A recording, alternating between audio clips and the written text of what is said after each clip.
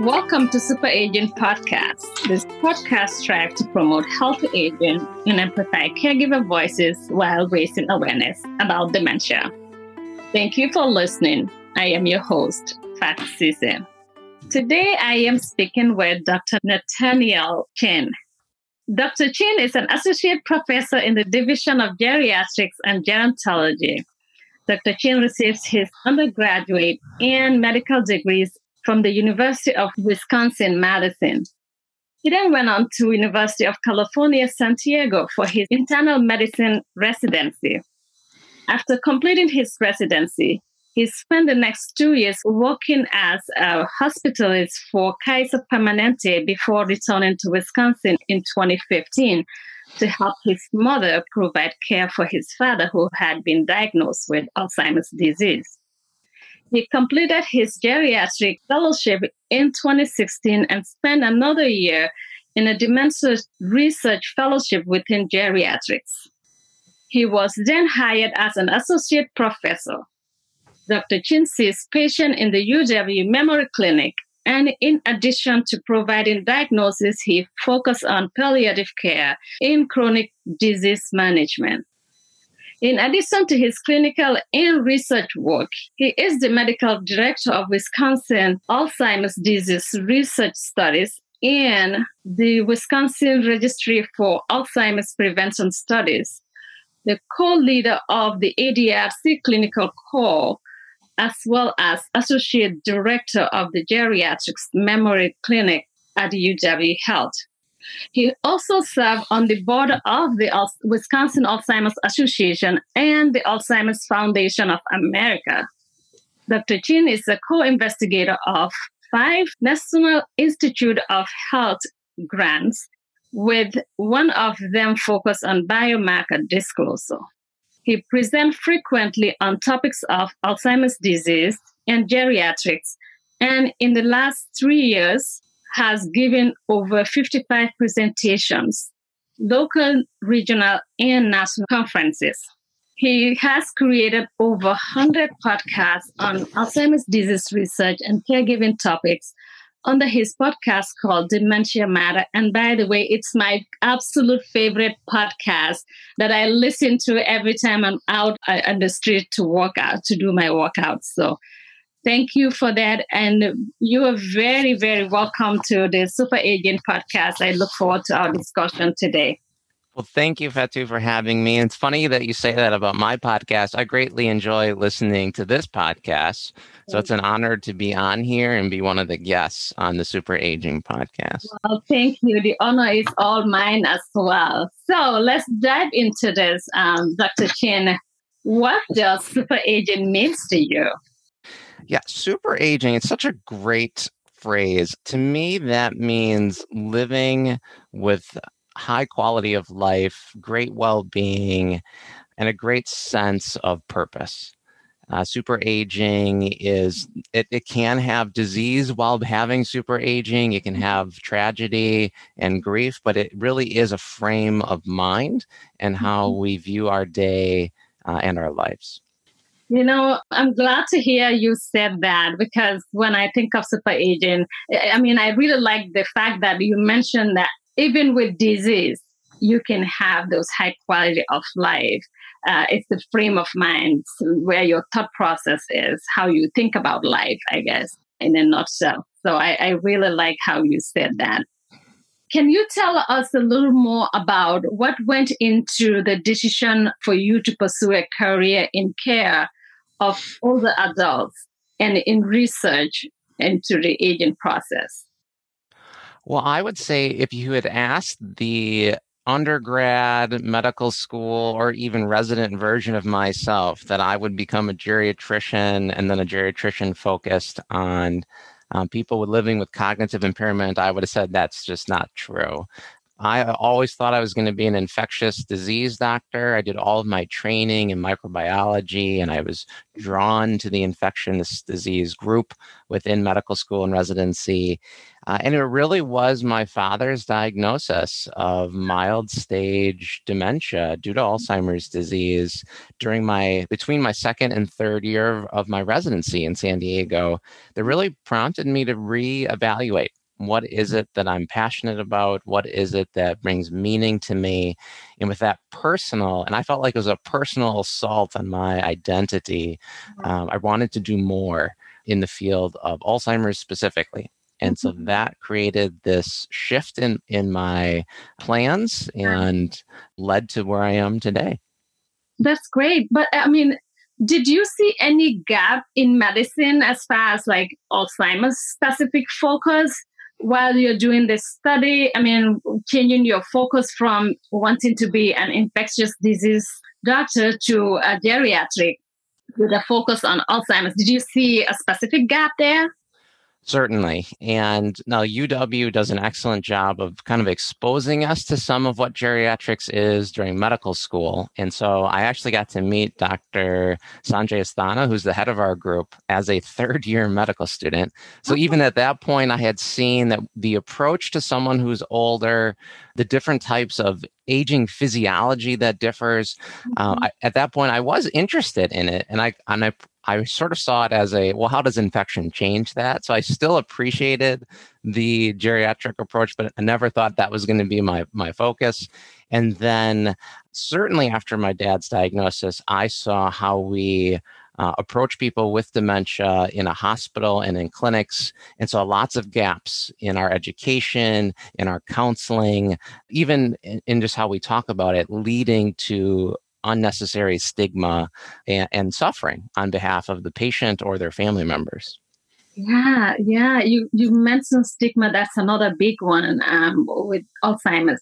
But to help our people who are listening, who may not be as familiar with Alzheimer's disease or Alzheimer's dementia, can you give us a basic overview of what's happening in the brain when someone develops Alzheimer's?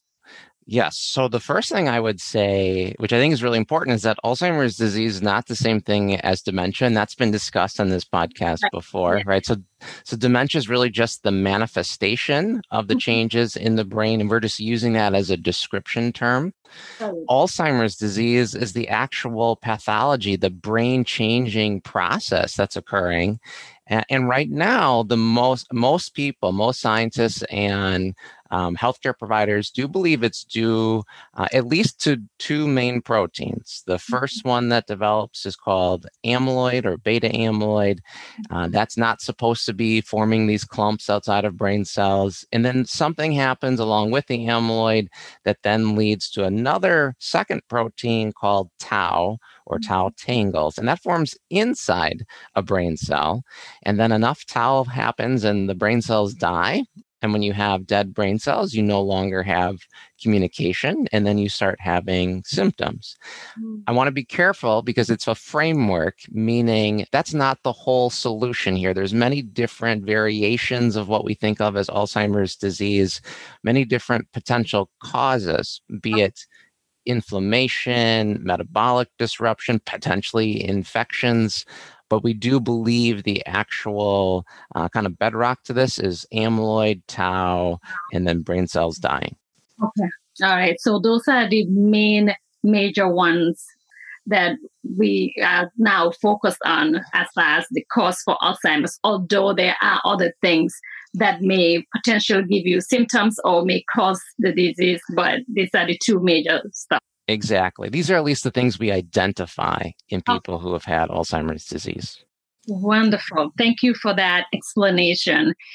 Recently, there has been a major development in the available treatments for Alzheimer's, and we will discuss this in a moment. First, I want to get your opinion on what has been the traditional avenue for treatment and care for a loved one with Alzheimer's. I would say it's broken down into two main approaches. The first one is medications, and these medications have been around since the late 1990s, early 2000s, and Mm-hmm. they're acetylcholinesterase inhibitors, and that means that's just a fancy word for a drug that blocks the natural breakdown of a Okay. signal in your brain. And that signal is meant to help you with memory. So it's choline, the way you and I would think of dopamine as that reward signal. Well, choline is sort of a memory attention signal, and the drug kind of slows the natural breakdown of that, so it's around longer. That is not a cure. That does not address the underlying pathology of Alzheimer's or even Parkinson's and Lewy body disease, but potentially it could help with symptoms or slow the idea of being slow the progression of symptoms. The other medication is called memantine, and that's a very complicated one, but that deals with the membrane health of a brain cell. So neither of those are cures or stop progression, but that's something that I do think can have meaning for people. And then the second approach is really about strengthening the support of an individual as well as the health of the individual. So addressing risk factors such as high blood pressure and cholesterol and sleep, but then also getting a person connected to the community, keeping them socially active, keeping their brains stimulated, and supporting, and of course, this podcast being one of it, and supporting the family members, because family members are going to be the champions of that person living with change. And they're going to be the ones helping facilitate this and keep the person motivated. Wonderful. That is so true. Family members are really crucial members in this process of providing care and support for individuals with Alzheimer's disease or any other disease for that matter. As you have seen and experienced elder care from both sides, as a fellow trained academic geriatrician and as a son who navigated your own dad's journey with Alzheimer's disease, what does each of these experiences bring to the way you provide and advocate for care of patients and those within the community? Yeah, so I would say my experience with my father really has greatly influenced how I view providing care. And I would say one of the key areas in that is transparency and what I think is happening. And so Uh-huh. as a family member, you're constantly struggling with, what is this? Is this dementia? Is this mild cognitive impairment? Is this Alzheimer's disease? Is this Lewy body disease? There's so many terms. It's so confusing. And Mm-hmm. so knowing that confusion causes unnecessary suffering. In my clinical approach, I'm very upfront with people about the syndrome, about what I think is causing it, and then really about what the stage is, because another issue is the lingering question of, are things changing right in front of me? What's next? What's going to happen? And that's an appropriate response. People need to know what the future holds. And so I believe being able to provide that education and then arguably some training for people living with dementia as well as the family can help reduce the stress of things that may come, so that you can avoid crisis moments Right. and have a perspective where you can appreciate today, knowing that tomorrow is going to come no matter what. That is true. And I think shaping their expectation, broadening their understanding of what is happening and what's coming next, potentially. In a way, it's a game changer because a lot of people just don't know. And that knowing is in itself is confusing and frustrating all at the same time. And we've seen that in, both you and myself, who's in elder care, have seen the frustration in people not understanding what's going on and what to expect as far as the disease goes. So now, recently, a new drug, aducanumab or Aduham, has been approved for use among those diagnosed with Alzheimer's disease. Can you describe how this drug helps to treat the disease? Yeah, so first, a clarification that it is FDA approved. However, it has not gone through Medicare and CMS, which is the payer of of approved medications. And so there's still, even though it's approved, there are not that many places that are actually currently giving this medication in an infusion center. I think that's because we're waiting to see what Medicare actually thinks of it. There are two separate bodies, and so it went through the first one, but it still needs to go through the second. Okay. I would say to you then it's a monoclonal antibody. So what does that mean? Well, they looked at healthy older adults and they were able to select for a specific antibody, meaning your body's own protein that can fight off infections or something that's considered foreign. And they purified it, they cleaned it up. And what you do is you actually inject that into a person's bloodstream. It goes as it's supposed to into the brain. So it goes through our blood-brain barrier and it attaches to that amyloid protein. So that's that first protein of Alzheimer's disease. Okay. It attaches there and it stimulates your own body's immune response to say, this is a foreign product. Let's come and attack it and clear it. And that's exactly what happens. Your body fights, it kind of breaks down this protein and then clears it out of the body. And that has been shown to be effective with aducanumab, that they show scans of people before the drug and there's amyloid present, and then they give the drug, and I think it's at least about a year later, the scans are back to almost what would it be like if they never had amyloid. So that I don't, there's a lot of debate about this drug that no one is really debating because it's pretty objective. The way you can see the protein is gone. So it's been proven that amyloid protein has been removed from the brain. And yes. From our previous communication or discussion, amyloid and tau are the two proteins that causes Alzheimer's. And this aducanumab is proven to remove amyloid from the brain. Correct. And you're being very good about the next step, which is that it has not been proven to actually affect clinical symptoms yet, meaning what a person actually experiences. Yes. And that's where the debate is. Does removing amyloid actually lead to people having resolution of their memory or thinking symptoms or improvement in their daily function? Okay. And that is not as clear. Great. Thank you for that explanation. How many phases of trial has been done for this aducanumab?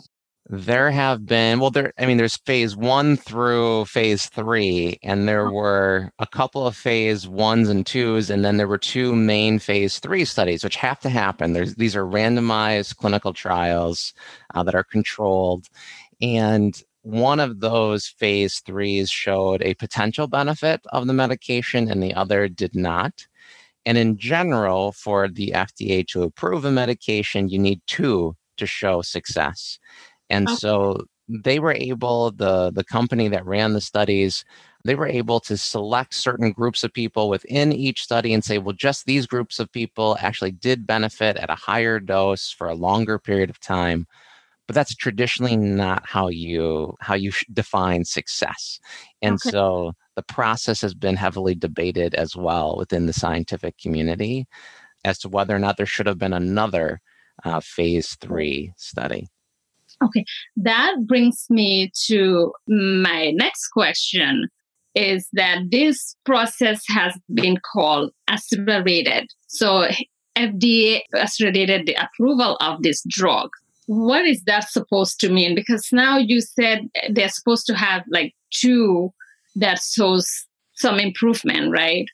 But they've done 3. So my question is, the accelerated process, does that mean there should be next step into the trial phase, or what does that mean? Help us understand what's the next thing. It's not a novel process. So the accelerated approval really is saying we're in such a pivotal period where we need more than what we currently have. And it would take too long to have more studies that go for 5 years and then another 3 years of analysis, that we need to do something faster that's still effective, or at least shows a level of effectiveness. And so with this accelerated approval, they said that the amyloid protein could serve as a surrogate for actual Alzheimer's disease and improvement in Alzheimer's disease. So by removing the amyloid, the process said, okay, well, that shows success. Even though that we're not sure if that meets a clinical success, it certainly is a physiological success or pathological success.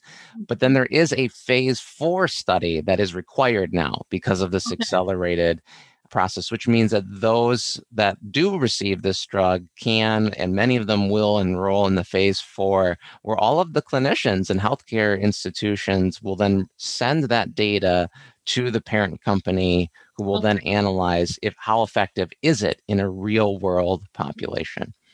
Great. Thank you for that as well. And now, with the previous explanation of aducanumab removing the amyloid in the brain, which is one of the causes of Alzheimer's, I wanted to ask if this removal of amyloid, but then we have tau also. So I guess my question is, would this big improvement, if we can call it, would make Alzheimer's somewhat not a terminal disease, but a chronic illness in some ways? What are your thoughts about that? Is it changing how we should look at Alzheimer's, or we're not there yet? I think it is starting that conversation of, can we actually stabilize Alzheimer's disease to the point where it is a chronic disease?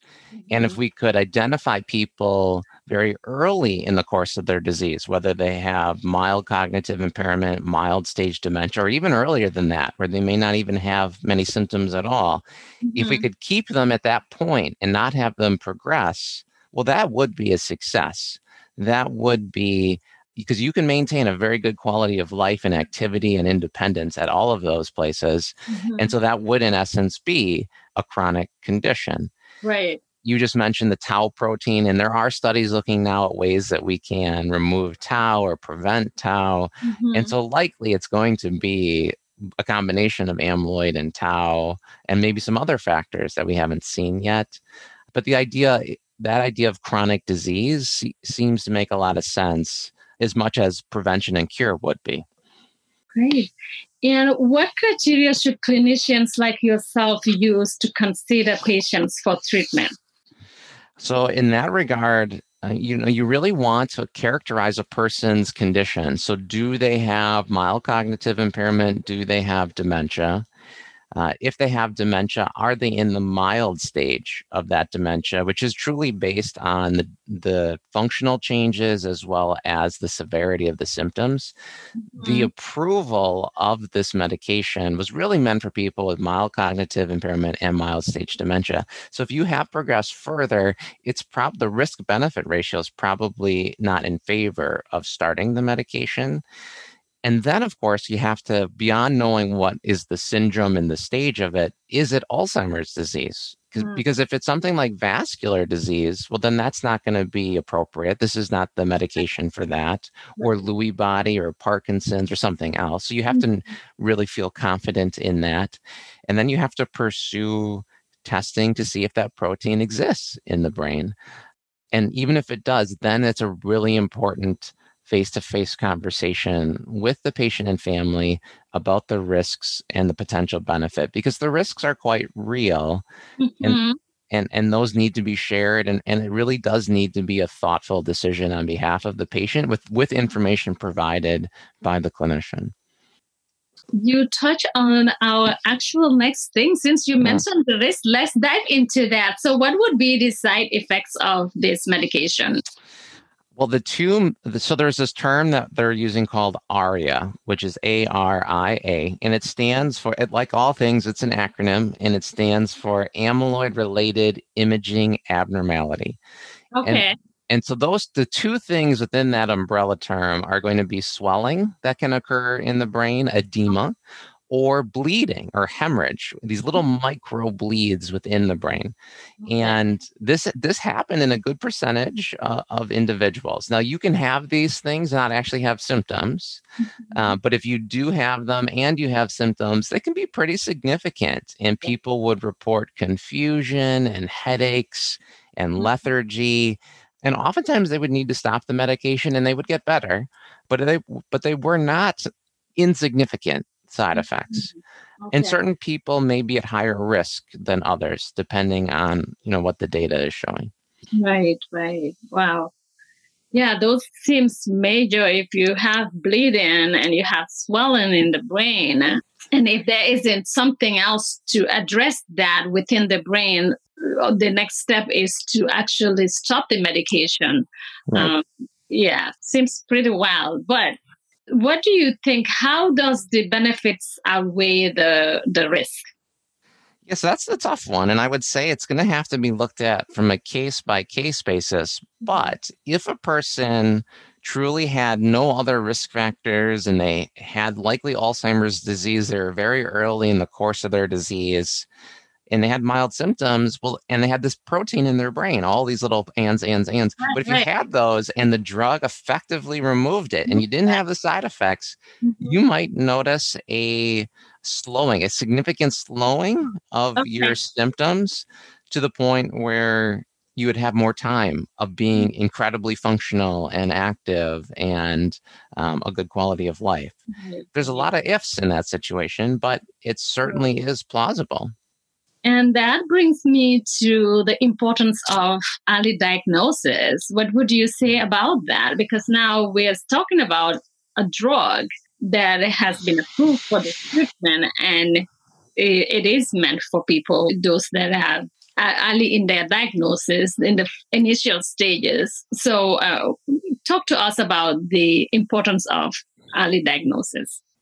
I think it's absolutely critical, and it's something that we have not done as good of a job in as we wished. I do think there's improvements, but there's so much stigma and denial about what's happening to people as they're getting older and their brain is changing.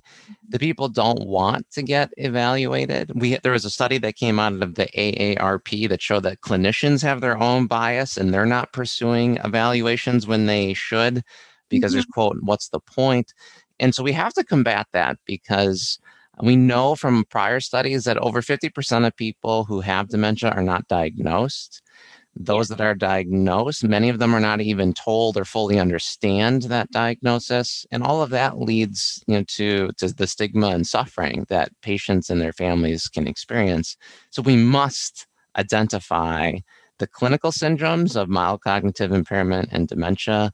And then we have to do our due diligence in pursuing what is the underlying cause. Now, for the sake of a potential medication, but arguably just because that's what's right and people should know what's happening to them as they're going through whatever disease course they Right, have. right, right. Yeah. Gosh, that's such a great point that you're making because, like, when you think about that, more than 50% that you mentioned that are not diagnosed because they're in denial or whatever reason that is preventing them from getting to the clinicians and get their diagnosis early on. It's such a huge number considering how devastating this disease can be, to not jump into it in the early stage and mitigate in some ways, at least, even if it's planning for the future, you know. So, Exactly. yeah. How do we know if the drug works, and how do you measure like the efficacy of the treatment? Well, those are great questions. How do we know if the drug works? We're going to need time and people to take the drug. And then the instruments or tools that the studies use were questionnaires and surveys based on what the participant was noting, as well as their either family member or a close friend. And these are validated tools, meaning they have been studied and they've been shown to be effective at Okay. measuring these things. Mhm. But it's not the same thing, just to score an 8 out of 30 on some tool is different than a person's experience and the symptoms that they're having. Right. But it is our best way of standardizing across groups of people. Mhm. And so those surveys and tools were used in the research. They're going to be used in the clinic as well.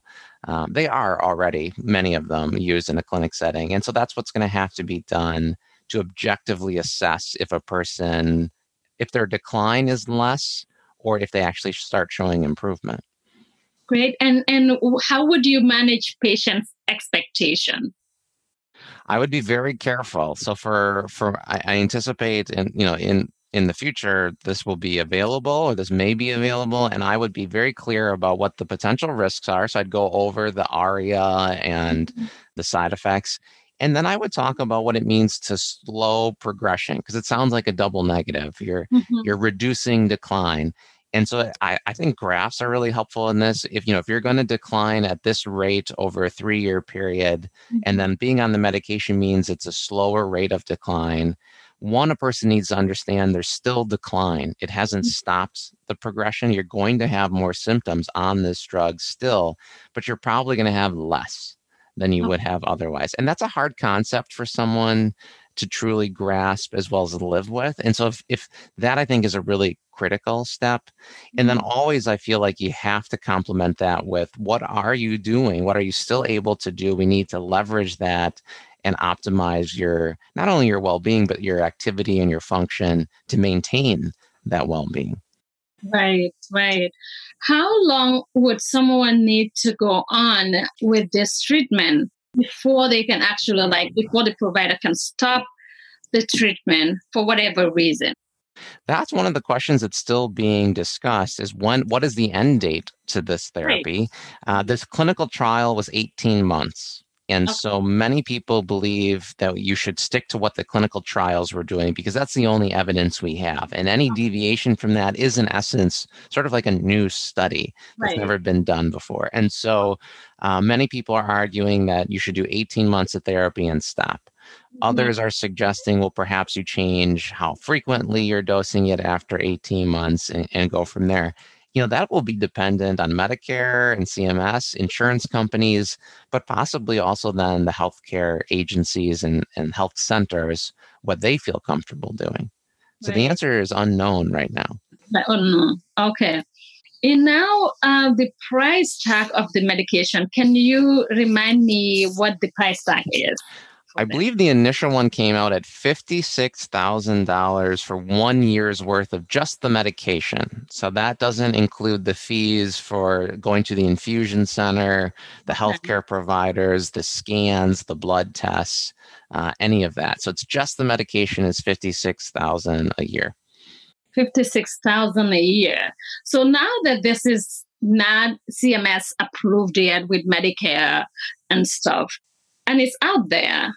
So let's talk about accessibility then, because that also means that, okay, so people who have Medicare don't have access to it through that channel. People who have that kind of money, pay out of pocket, may do. And I'm also wondering if private insurance will pay for it, since Medicare isn't paying for it yet. Tell me about how people could access this, without that hefty, deep pockets. Yeah, I'll leave it up to you to discuss that. Well, it is so complex. And so there are some places where you're able to apply for a special authorization, even through Medicare, with the hope that it would be approved. And, it depends on your institution. Most places won't do something like that. But I know that that's been discussed frankly, in publications in the paper.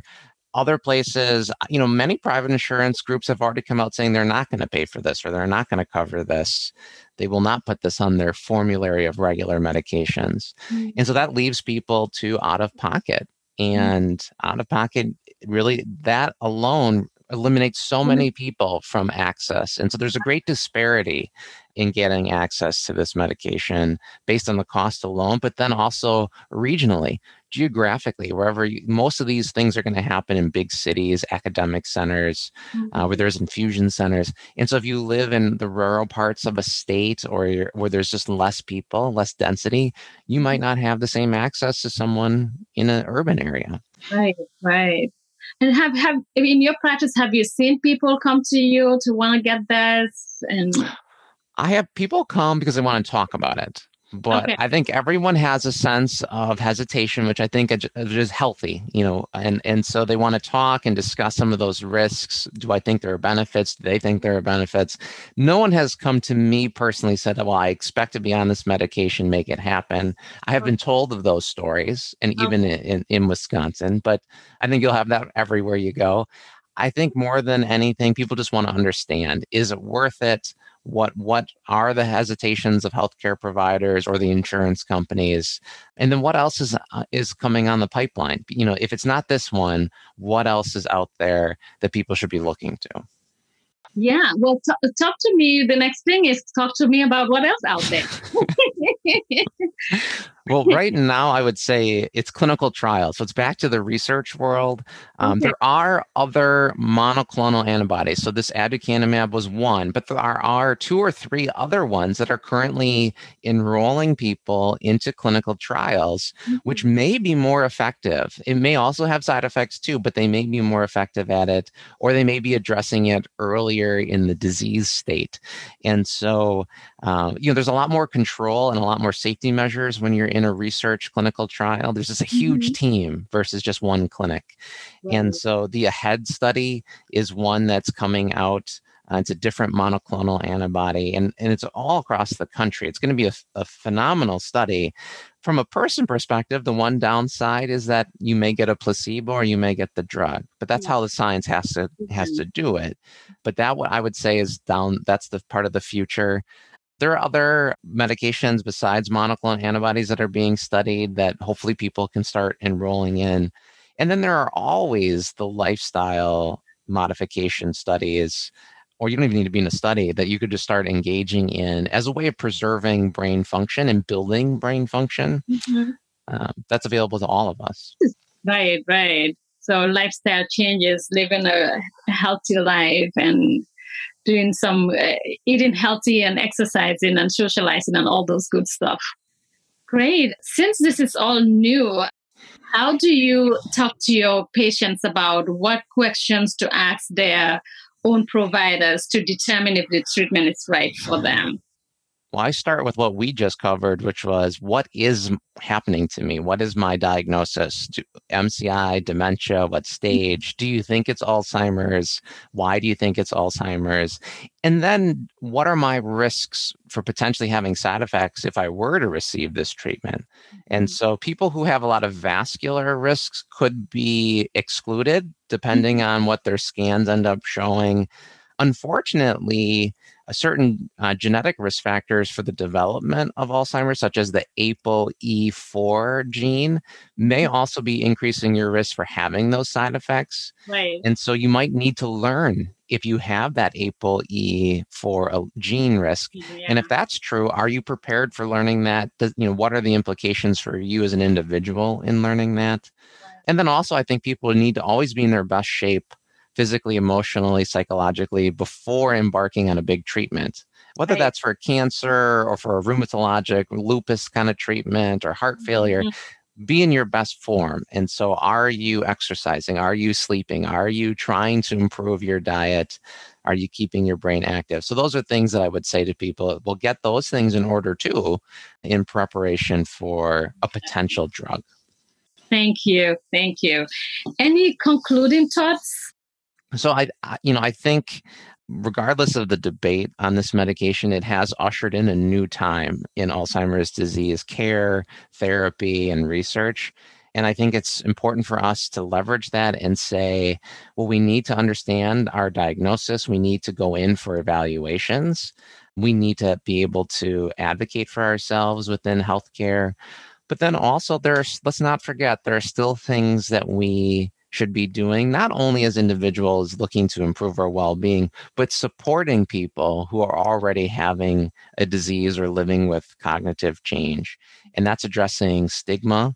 That's bringing people back out into the community to help them, to engage with them, and Mhm. to let them know that they have a place in this community and they still have a lot of meaning. Mhm. And really, it takes a system, it takes a community to do that. And this drug doesn't change that. In fact, it just enforces that we need to be doing these Yeah. things Yeah. to reduce disparity and barriers to the medication, but also so that people can still thrive while living with the Right. disease. Yeah. Yeah. Great points there. My final question here to you, Dr. Chin, is what do you do for self care? Yes, I love that question. I will tell you, first, I'll tell you the thing I struggle with the most is food. I love eating. I love eating lots of food. And so I'm not as good as I wish I were. So that's something I work on. Okay. But the two things that I try to really focus on are physical activity. So I try to run every day in the morning because that's the only time I really have that kind of free time, and then sleep. I really value sleep. And I believe in sleep hygiene, and I encourage your listeners to look up sleep hygiene techniques. I try to get 8 hours of sleep. Realistically, though, I accept 7 hours of good quality sleep because I feel better. That's one of those immediate responses. I know when I have slept well and I perform better during the day. I'm just happier as a person when I sleep. So those are the two things I continue to do. And then I'm working towards making sure I try to eat a little bit better. That's wonderful. Well, thank you so very much for joining me today and enlightening all of our listeners. And I encourage everyone to check out Dementia Matter. It is my go-to podcast to listen to Dr. Chin and all amazing guests you have on that. So thank you for all you do for all of us in the community and in your practice. I appreciate you. Well, thank you, Fatu. Thank you for having me on this great podcast. And I hope to be on in the future when I have more to share. Yeah, of course. You have an open invitation. So always you are welcome to be on this podcast. It's truly an honor to have you on. Thank you for tuning into Super Agent Podcast. I hope you enjoyed this show. If you have any questions, feel free to leave us a comment or email us at info@superagentpodcast.com or connect with us in any of the social media sites. If you haven't done so already, feel free to subscribe and review the show. Until next time, remember that self-care is self-love. Take good care.